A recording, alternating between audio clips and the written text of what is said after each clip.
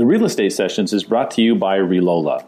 The Relola app helps agents leverage their local expertise. Create a beautiful interactive map of everything you love about your community, from businesses to listings to local features. Share it on Facebook and your website. And it's free for all realtors in 2018. Learn more at relola.com. The most expensive home I've ever sold, the highest price home I've ever sold, is $388,000.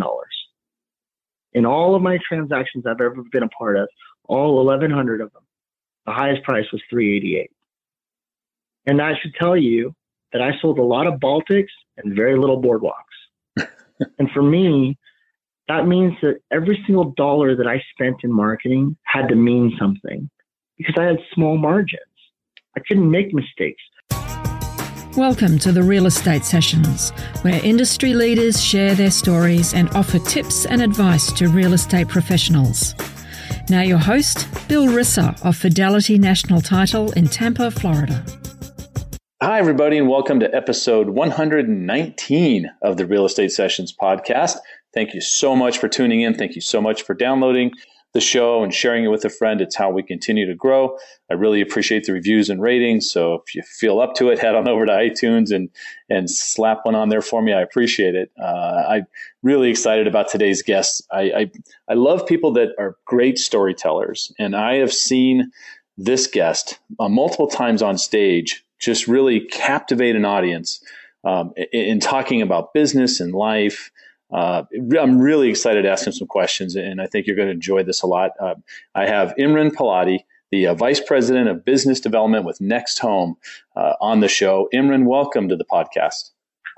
Bill, thank you very much. I appreciate you asking me to be on here. It actually caught me off guard when I heard that you wanted to talk to me. So here I am, and it's a pleasure to be with you. Thank you. Thank you. First of all, I like to find out where people come from, and let's start geographically. I know that you're currently in Northern California, but I believe you're a NorCal native. Am I right there? I am. I was born and raised in a city called Stockton, California. Many of you may know exactly where that is because it was known in the recession as the foreclosure capital of America. About one in five houses in my area were in foreclosure of some form or fashion in the recession. So we're unfortunately infamous for that. But I'm located about 45 miles south of Sacramento and right in the heart of the San Joaquin Valley. Although we went through our challenges, it's where I was born and raised. I live there now. I love the city, and it's a special place to me. Now you're south of the Bay. Give me kind of a misconception about that part of California, the things that people think about when they talk to you, and you go, no, that's not what we're like. No, the number one thing is that they think that all of our properties are $1 million properties. And while that may be the case in coastline areas or the Bay Area, I'm 45 minutes south of Sacramento and about an hour and 15 minutes east of San Francisco. So I'm right in that pocket of the valley. We're well known for our agriculture and what we have there. And our average sales price in our city is just under $250,000.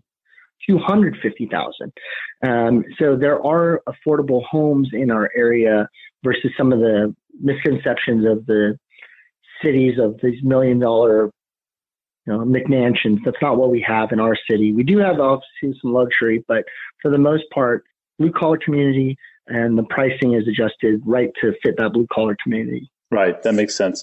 I grew up in Southern California, and when you got into the East County of San Diego, 15, 20 miles inland, it's a whole lot different than right on the coast. Even just that shorter distance makes a difference. So, and that does pose a challenge when I travel to work. So my home office for NextHome is in Pleasanton, California, which is roughly about 45 miles away from my house, but it takes me over an hour and a half to get there. Right. So, that's what comes with the territory, but again, the affordable nature of where I live helps ease that pain. A lot of the guests on the podcast, the majority of them, real estate was a second or even third career. But I think you're a little different. I think you got into this game at a young age. Am I right about that? You're correct. I'm currently 40, just turned 40 about a month ago. And I started this real estate industry at 23. Wow. I was very young. Now, don't forget, I did have a career before this, but I realized quickly that I hated it. I was a police officer for the city of Mountain View, which is in the Bay Area. And I did that for a few years before realizing, boy, I really hate every minute of this. It just wasn't for me. And I bummed around trying to figure out what I wanted to do with my life because I didn't have any formal education, didn't go to college, and really worked that police officer angle until I decided to quit. And then I'm like, what do I do now? So I bartended, I bussed tables and things like that while I was trying to figure out myself. And then at age 23, I decided to give real estate a try. It was an office that said real estate agents wanted. And I drove past it every day as I went to my bartending job. And I thought, you know what? I'm going to go in there. I came in there with my spiky hair and my saggy jeans. And I said, I think I want to try real estate. And here I am 16, 17 years later. You're about the 12th person on the podcast that mentioned bartending before they got into real estate. I think there's value to being able to understand how to talk to people, because as a bartender, isn't your job to sit there and get people talking and, kind of get them engaged, and it kind of that skill flows over into real estate, doesn't it? Well, listen, I was 22 years old. Let's be selfish for a second. I wanted to sleep in until 11. Yeah. And I wanted to work late. I wanted to have cash in my pocket. That was the job for you, right? I was the Tom Cruise. I was the Filipino Tom Cruise in cocktail. That's nice. But the point of it is that it caused me to learn some how to interact with people, be able to talk to different versions of people, and also know when I don't like people and how to disengage. So I learned a lot in the people skills with that job. And I think that as people grow their brokerages and they're looking to add new talent, always looking to the food industry field or the restaurant or hospitality service is a good start for people to coming into this business that may be brand new. Yeah, makes sense. Tell me what your first year was like selling real estate. So the first year I sold real estate, I was what I call part-time.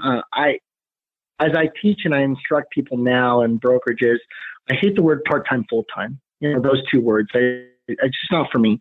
I believe in committed and non-committed, right? Because I know a lot of people that have a full-time job that are committed to real estate and doing well.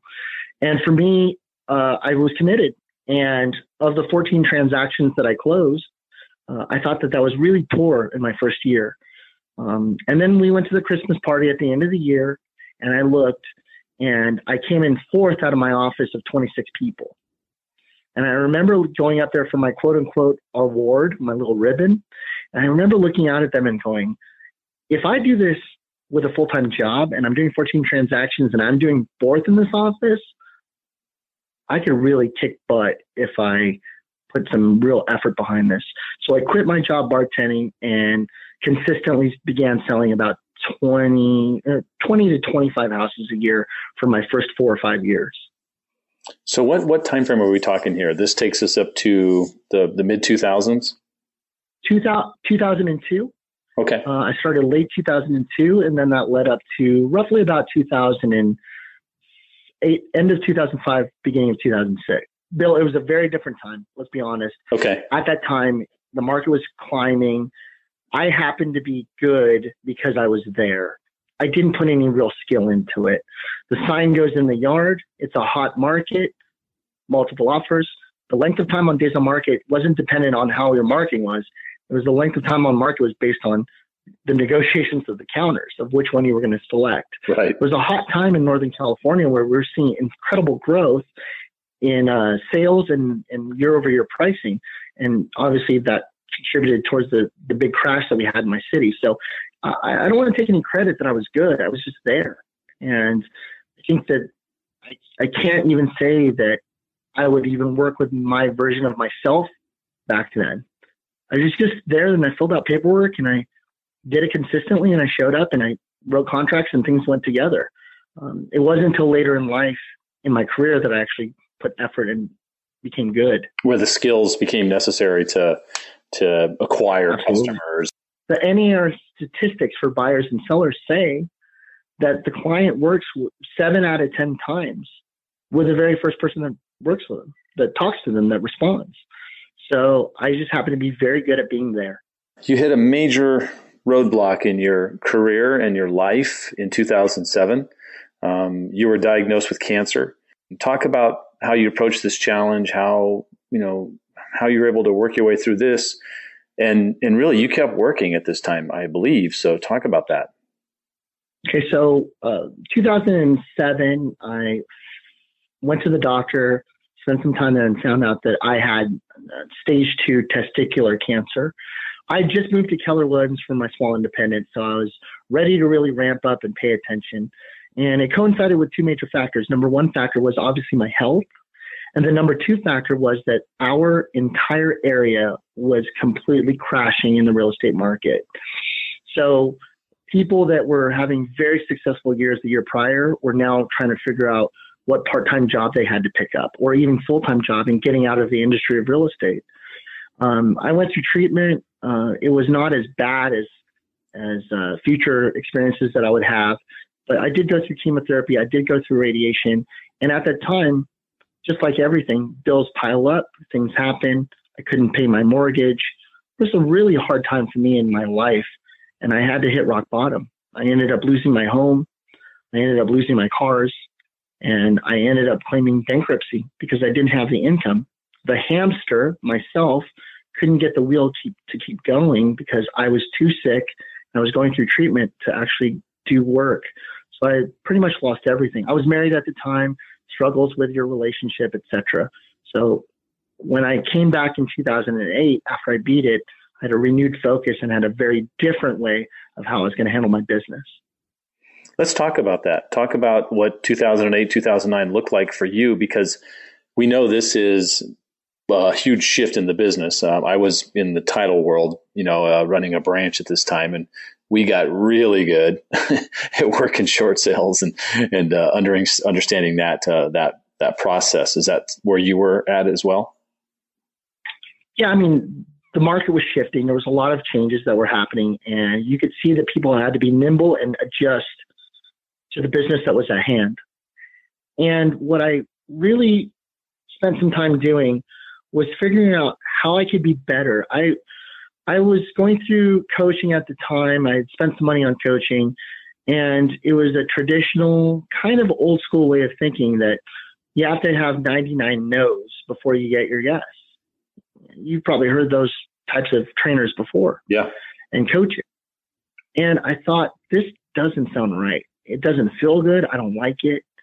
And instead of scripts and dialogues, I started really learning about NLP, neuro-linguistic programming, and understanding the other side of the person that I'm talking to. And by spending that time and really focusing on what their needs were, the golden rule versus the platinum rule. Golden rule is treat people how you would want to be treated. Platinum rule, treat people how they would want to be treated. And I started really adapting the platinum rule. And my closing ratio started increasing. So with my listing presentations, instead of getting 1 out of every 10 or 2 out of every 10, I was getting like 7 out of every 10. And it was just from preparation and understanding, getting set up before I walked in the door and knowing what I wanted to say, not winging it. And I'm fairly lucky that I've been able to have a way to communicate and be well spoken. It's one of my very few skills that I have. And if I could just prepare and add to that, imagine how more effective I could be. And it worked. And so I was going on less appointments and getting more of those. So not only was I handling some of the REO business and the short sale business, but I was going out and working with regular buyers and regular sellers and equity people and investors. And I built my business, and it grew faster than I could imagine. Prior to 2008, the most I'd ever sold was 29 houses in a year. And in 2008, I was building a team, and I was growing to keep up with me. And we did over 240 transactions in 1 year. Wow. So at 10 times the amount that I'd ever done before.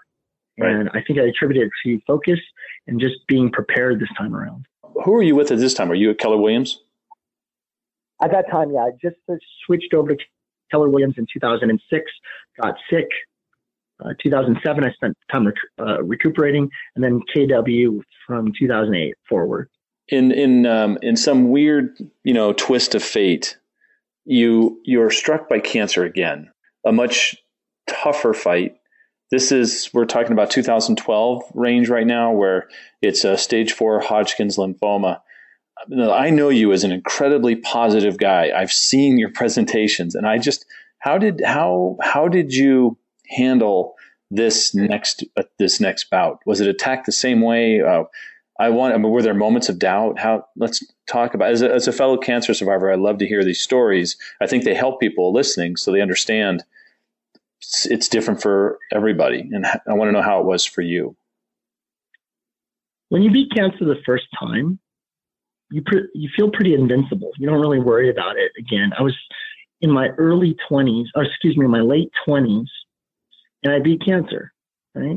Now, background for me, both my parents passed away when I was very young. My mother passed away when I was 5 from colon cancer at the age of 40. So I grew up without parents, and I didn't know what was hereditary and what wasn't, and what was passed down. And I'll leave it to the medical field to tell that side of the story. I don't know much about that part.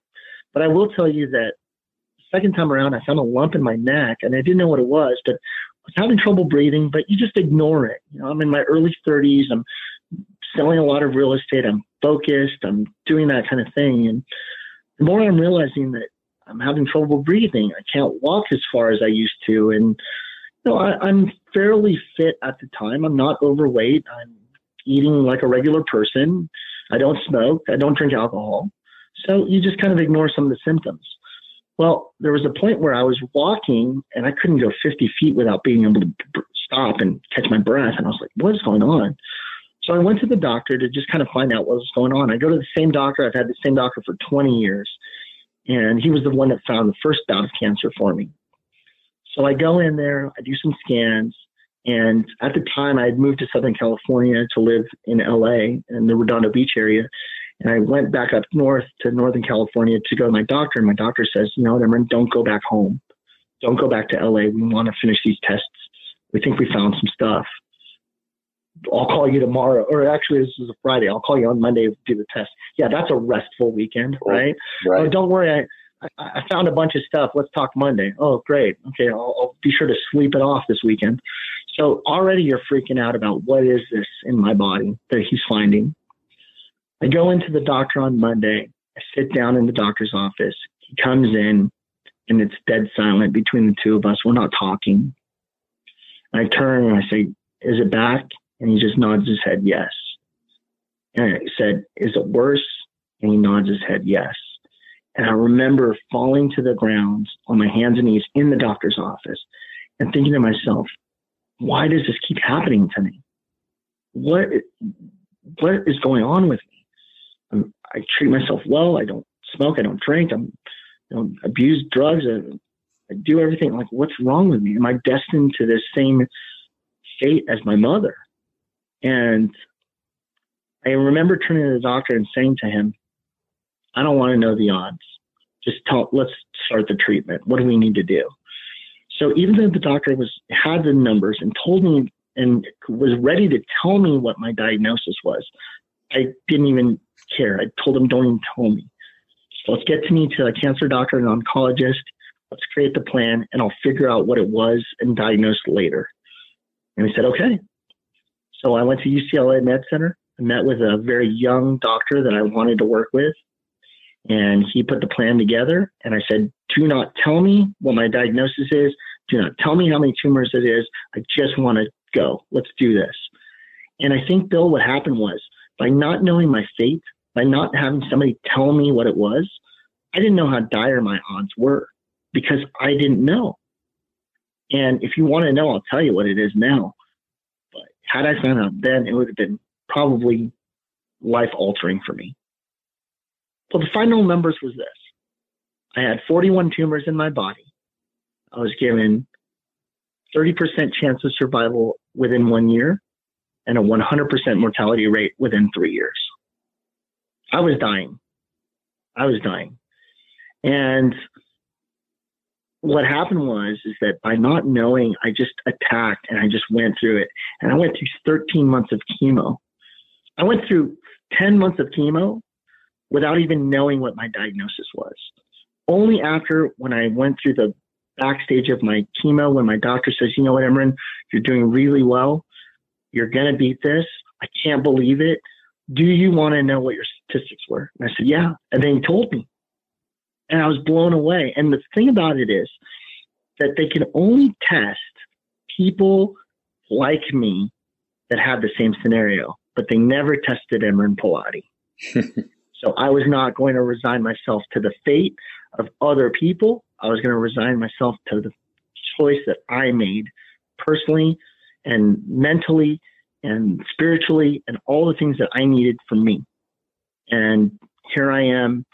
It's coming up on 2018, and I'm more than 5 years cancer-free. Congratulations. That's all I want to tell you right now. That's amazing. Let me switch this up a little bit. Let's talk about some of the things you do in the industry, because you're really active at the local and the state level, the association level, right? For California and for the Northern California area. Talk about why it's so important to you to volunteer. Just so that way there's context to what I did. I was the association president for my 2,800 person association. I was the youngest president at the time. There's been a gentleman that's now younger that has served as president in my association. He did a great job. I served on a state level as a California Association of Realtors director for many years. I was the Young Professional Network chair for the state of California. I did some NAR work. I did a lot of that volunteer work. And the reason why I continue to give and feel like I wanted to contribute on that level was because somebody did that for me. So Sam Rose took me under his wing. And what he did was he showed a kid that had no formal education, barely graduated high school, how to sell real estate, to where me and my team in 2009 sold over $40 million in real estate in a city with an average sales price of $120. Why did the guy do that? Because that was his calling. That's what he wanted to do. And I feel like when you have somebody in your life that does that for you, you need to step back and figure out when is it my turn to do that? And I felt like over the last few years, it was my chance to help out people in the industry and be that person like Sam was for me. Because that's important. I want to make sure that whatever I learn, I can pass along to somebody else and then have them run with it and be better, just like what I did with Sam. And that's really important to me. And at the time, it's different now because I have a company that I'm a part of and the ownership and what we build there. But at the time, I didn't have that company of people to give that knowledge to. So I would just give it to everybody. Anybody that would listen to me and needed help, I was there to help.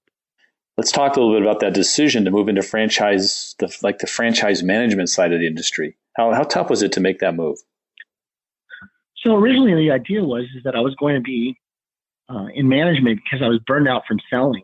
And when you go on 50 listing appointments every month, it's exhausting. And the people that do it and love it, congratulations. I love enthusiasm and determination. But for me personally, very difficult. And I ended up moving towards working with investors. But the whole journey of actually working and doing that was very difficult for me over time, especially after I really destroyed my relationship with my wife, who has become my ex-wife. And like the things that I needed to do as a person were modified because I was working so much. So by stepping back, I went into management, and I really like leading and helping other people be better in coaching. So I went into management. And at a young age, Keller Williams, even though I don't work there anymore, did me a real favor by allowing me to work in leadership at a young age, whereas maybe other companies would have never given me that chance. I learned a lot from that side. And the more that I learned about working with agents and helping them be better in their lives, the ones that I always noticed that needed the most help were brokers. The ones that were running the brokerage, that signed the lease for the location, that put their name on the door, that put their name on the line when it came to having agents represented in their company. And I thought to myself, there's really nobody helping on that level. So when I was working, I happened to work for a company called Harcourts, working in the franchise level, working with brokers. right before I got sick with the second time. And one of my very best friends by the name of James Dawkins was starting a company in Northern California called NextHome. It was a company that nobody had ever heard of before. He was just barely creating it, and he was going to create a franchise that made sense to help these mid to small size brokers. And you got to remember, James was there for me when I was going through my stage 4 cancer.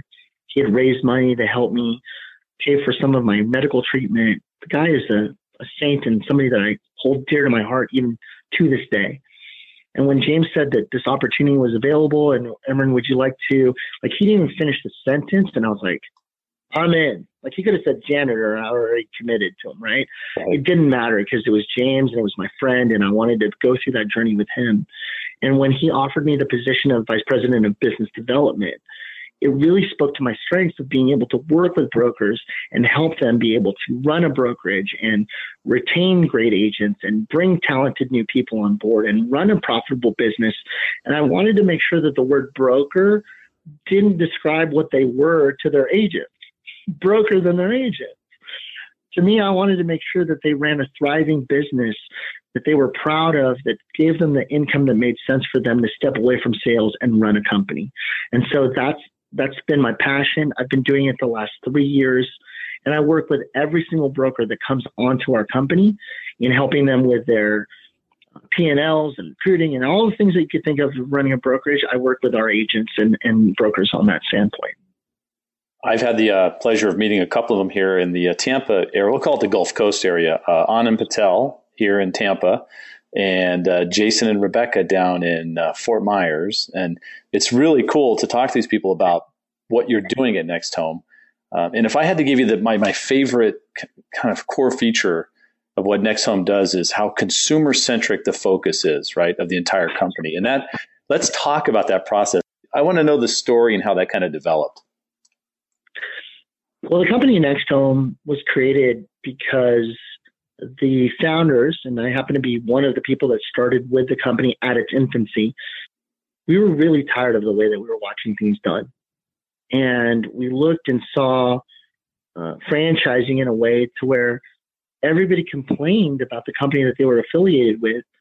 And they were talking about how they didn't get any real value out of it. And one of the number one things that people said was, well, the reason why I'm affiliated with this franchise is because of name recognition. And I go, I get that. I understand that. But what more do you get from that? Well, not much. So you're paying money for what the company used to do that brings you the name value now. What about the today value? And we realized that there was an opportunity there for some today value. And even though we were a new company and we were just starting, we knew that we could bring a lot of tools, technology value that would help our agents be better.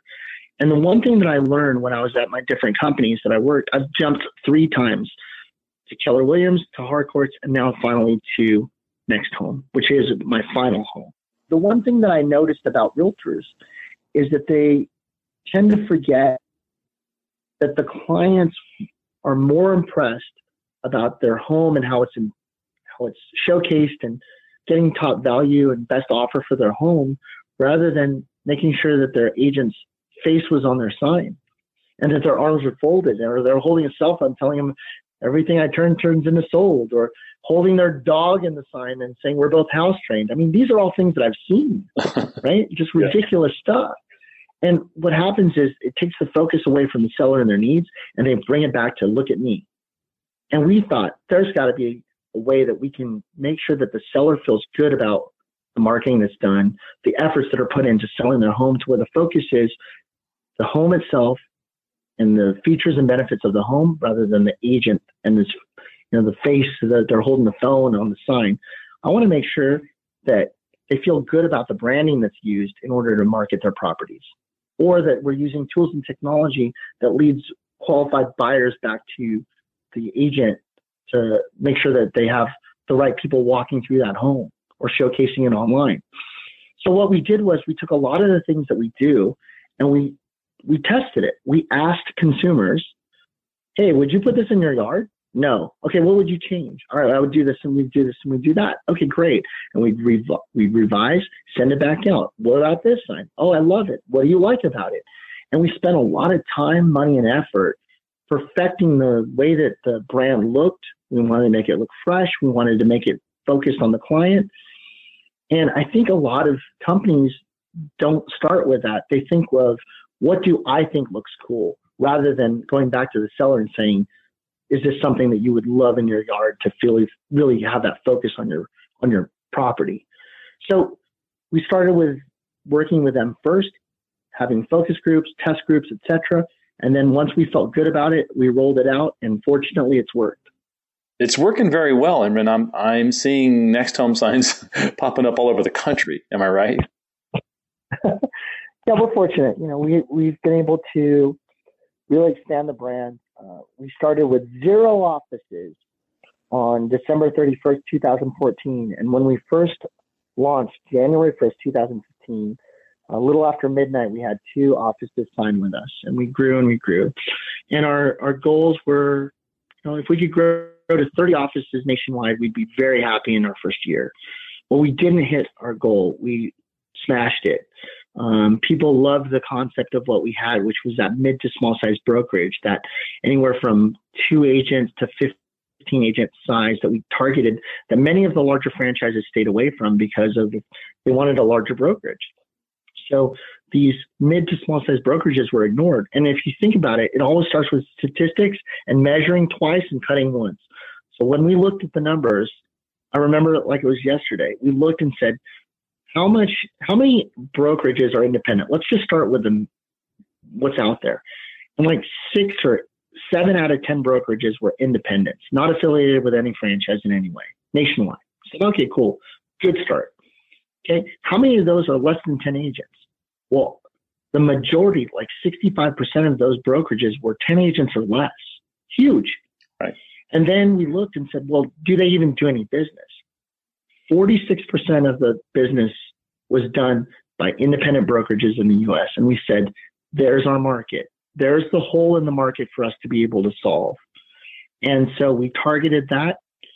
Our first year, we did right around 70 offices nationwide. Our second year in 2016, we grew it by about 110 offices. And now we're sitting at the end of 2017 on roughly about 260 offices, 41 states. And we've announced an office a week for over 2.5 years. Once again, congratulations. And now I've had you well over the half hour I've asked of your time. So I really appreciate you taking a moment to step aside and share your story. But I want to ask you the same question I've asked every guest on the podcast. And that's, I know right now you're doing, you focus on helping brokers be better business owners and run a business. But you remember being an agent, and you remember what it was like being a new agent. So if you could give one piece of advice to a brand new agent just getting started in the industry, what would it be? You have an 82% chance of being out of this business in 1 year. That's a NAR statistic, that if you get your license today, there's an 82% chance that you're out of this business in 1 year. And I would say that instead of looking and seeing what the 18% are doing to be successful, not just looking at that, but I want you to look at the habits of the 82% that are failing, right? So you got to remember my background, Bill. The most expensive home I've ever sold, the highest price home I've ever sold, is $388,000. In all of my transactions I've ever been a part of, all 1,100 of them, the highest price was $388,000. And I should tell you that I sold a lot of Baltics and very little boardwalks. And for me, that means that every single dollar that I spent in marketing had to mean something, because I had small margins. I couldn't make mistakes. I couldn't have the drone that flew in and I created a movie. I didn't have that. So I had to be very, very specific about spending my money and understanding what I was going to spend it on. And when my broker and I first started, in the business, my broker said, Imran, mailers is the way to go. Door knocking is the way to go. Open houses are the way to go. And I spent all my money and all my time doing all that stuff. And at the end of my first year of 14 transactions, when I look back at it, 0 of that business came from door knocking and 0 came from those stupid mailers. Where the business came from was the belly to belly, actually speaking to people. and asking them if they would want to work with you. And so many people want to go to marketing and spend that money instead of prospecting, because marketing means I can send this stuff out and I don't have to face rejection. The difference between marketing and prospecting is prospecting says, Bill, will you use me? And I have to sit there while I could potentially get rejected back. And people find that painful, so they don't do it, and they'd rather just market. So if you're brand new and you're listening right now, I want you to step back and I want you to really focus on, how do I make sure that I'm actually prospecting and not just spending money on marketing? That's what I would tell new people. Tell other people, other people in the business that have been in there longer, totally different advice. But if I was to talk to somebody brand new in the business, that's what I would tell them. Imran, if somebody wants to get a hold of you, what's the best way for them to do that? So just like any Gen Xer that acts like a millennial, the order of importance of getting a hold of me is simple. Facebook first, Instagram second. So Facebook, you can find me, facebook.com/Imran Poladi. That's I-M like Michael, R-A-N like Nathan, P like Paul, O-L-A-D-I. So Imran Poladi. Instagram, the Imran Poladi. And then you can email me, Imran@nexthome.com. Imran, thank you so much for your time and the stories you shared here today. I look forward to seeing you again, hopefully soon at a conference somewhere. I'm sure that our paths will cross again. Hey, I owe you a hot chocolate the next time I see you. Thanks for having me on. It's a lot of fun talking to you. You make it easy and nice and conversational, and I'm honored to be a part of your podcast.